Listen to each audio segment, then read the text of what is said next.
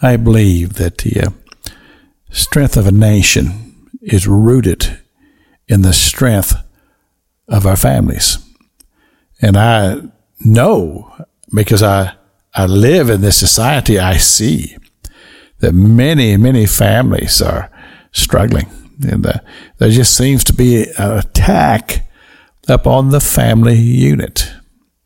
But then also I look around, and sometimes I see these beautiful families, and it doesn't matter what their makeup is as far as their race or anything of that. That doesn't matter. What matters is that you see these families, and they're wholesome, and their parents are raising their children in such a way that they're growing up to be good, responsible citizens. And I see that, and that makes me feel very good inside. But then I also see the flip side. And I see families that are in dismay and in turmoil. And I say, Lord, please help us to be able to correct this flaw in the people that we are.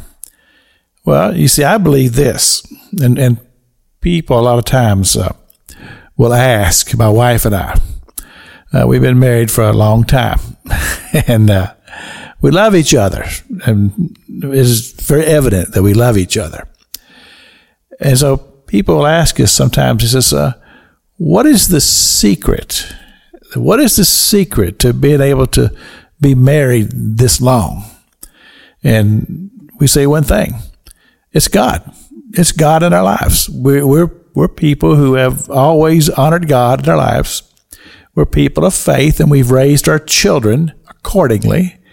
And God has blessed us, and our children are all grown now, but they're responsible citizens out there in the community, living lives that are beneficial to all of humanity. And then we have all of these beautiful grandchildren. Well, the thing is that we believe that the reason why that we've been blessed as a family is because we've honored God as a family. And so I would recommend that formula to every family in not only our nation, but in the world. In other words, you put God at the forefront, the focus of the family, and the goal is to honor God in all that we do, and we teach that, we demonstrate it, we live it out before our children. It never ceased to amaze me as Tammy and I were raising our children that many, many times that something would come up, and then one of the children would say something, and you knew that they were watching, they were paying attention, and they were wanting to see how we were going to live this out right before their very eyes. And moms and dads, that's what we do. We live our faith before our children, and they'll make their own determinations about these things according to what they see and what you teach them, oftentimes when you are not even aware that you're teaching them.